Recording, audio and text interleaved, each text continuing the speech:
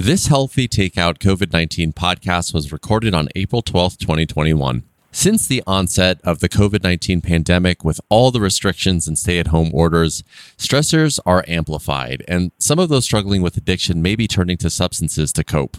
We're going to talk about it today with Tina Boulay, nurse practitioner in the Addiction Immediate Care Clinic at Harrington Hospital.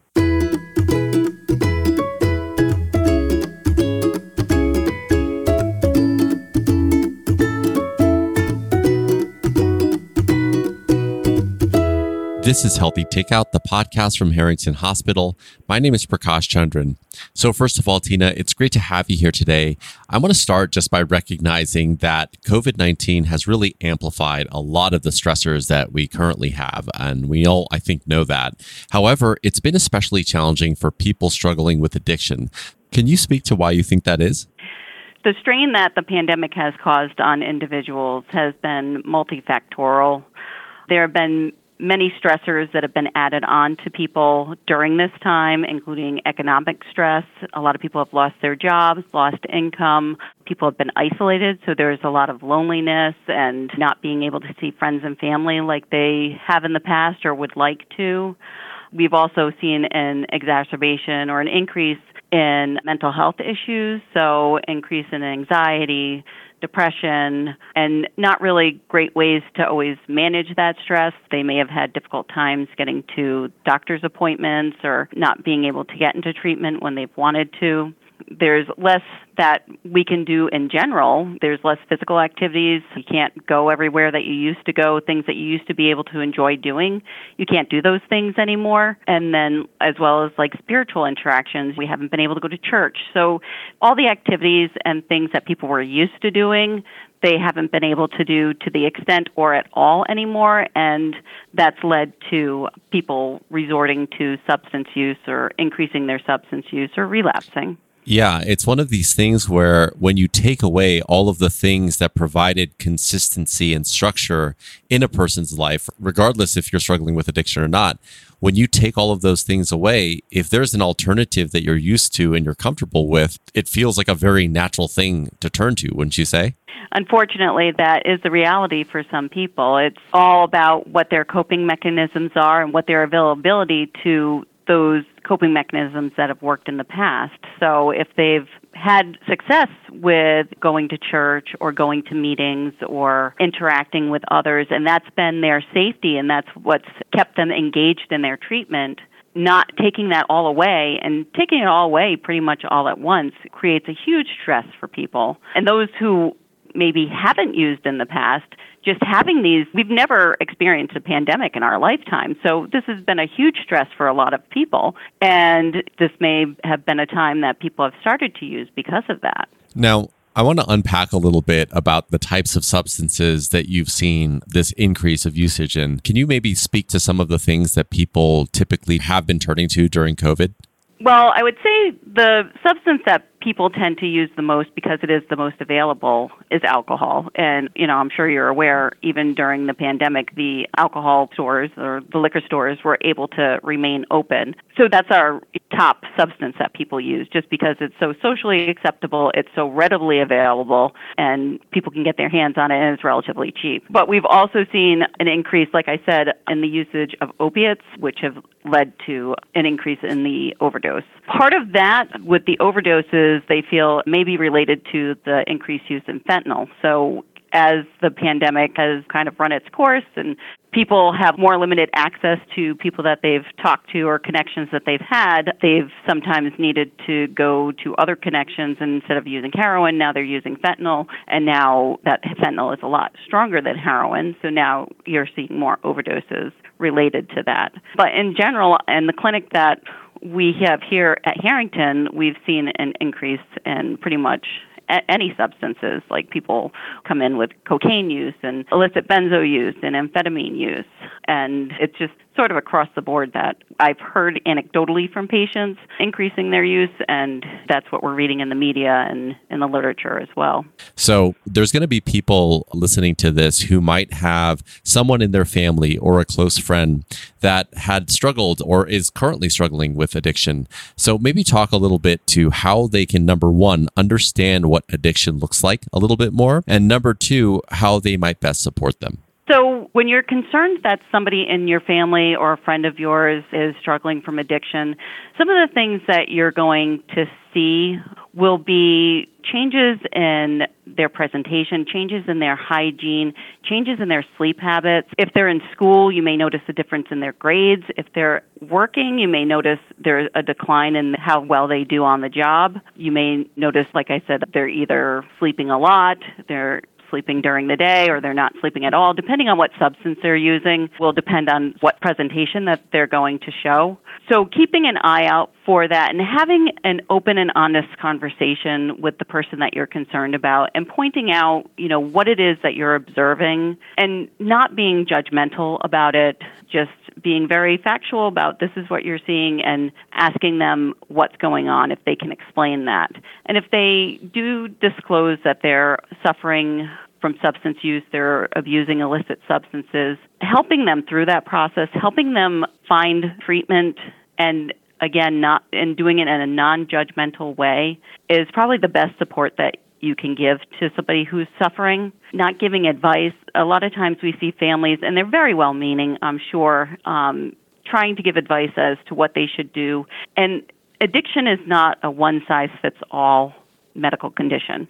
If it was, my job would be super easy and I could just treat everybody the same way and they would be on their merry way and everybody would be happy and healthy.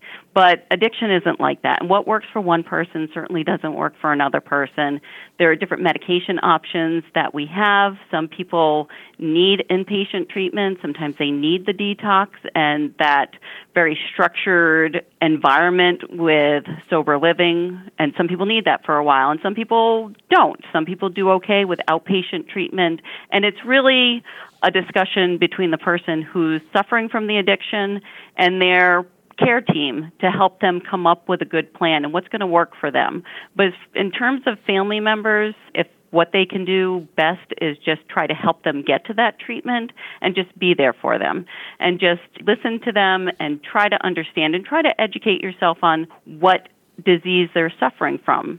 Opiate use is different than alcohol use, and the treatments are different. And just trying to understand how that looks and understanding that it takes time for us to be able to help people get through this. It's not going to happen overnight.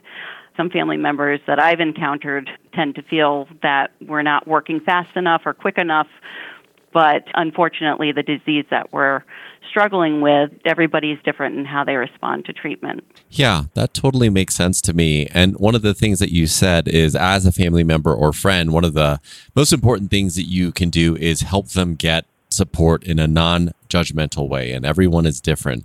But when talking about that support, what does that mean? Does that mean take them to their primary care physician or coming into a clinic like yours? Talk a little bit about that. So you can certainly start off with speaking with your primary care doctor, given that we're in this opiate epidemic. If it's opiates or if it's any sort of substance use, most primary care doctors are very open and understanding that there is a problem and can direct you to where you can get treatment. If you're not finding that you're getting results from that, you can always search for detox facilities in your area, and you can talk to them and talk to the people at that facility and explain what this person is suffering from, because some places are more geared towards alcohol or some places are more geared toward opiates, and you want to make sure that if you're going to bring them to a detox facility or you're trying to get them into treatment, that you're bringing them to an appropriate place. Here in the AIC, our addiction immediate care at Harrington, patients come in and they can call, and our goal is to try to get them in within 24 to 48 hours. What we find is that when people are ready to get treatment, they really need to have that access quickly, because if somebody has to wait a week or two for an appointment, you may have missed your window of opportunity for getting them into treatment. So if you have a friend or a family member who is ready and open to get treatment, it's really important to try to act on that as quickly as you can and seek out opportunities in your areas. There's, like I said, inpatient detox facilities.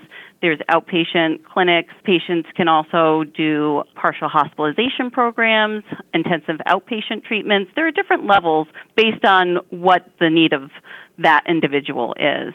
So, Tina, just as we start to close here, we've talked about a lot of things here today about how you recognize addiction, how friends and family can be helpful, and why it has been so difficult during the time of COVID. But, if someone is listening to this and they're struggling with addiction themselves, what is one piece of advice or a takeaway that you would want to share with them before we leave today? I would want them to know that they're worth getting treatment. Their sobriety is important to not only them, but to providers who are out there to treat them. I would want them to know that help is available and you can get treatment with providers who are non-judgmental, who will be there with you every step of the way, guiding you and helping you make informed decisions for your care and what's going to work for you in your life. Because again, not everybody can go to inpatient detox. Some people work Monday through Friday and they're struggling and detox isn't an option for them. But like the clinic that we have here, patients come in, they meet with the provider first. Most places they meet with a clinician first. Here we have it a little bit different. You meet with a provider first, and we talk about what you're struggling with.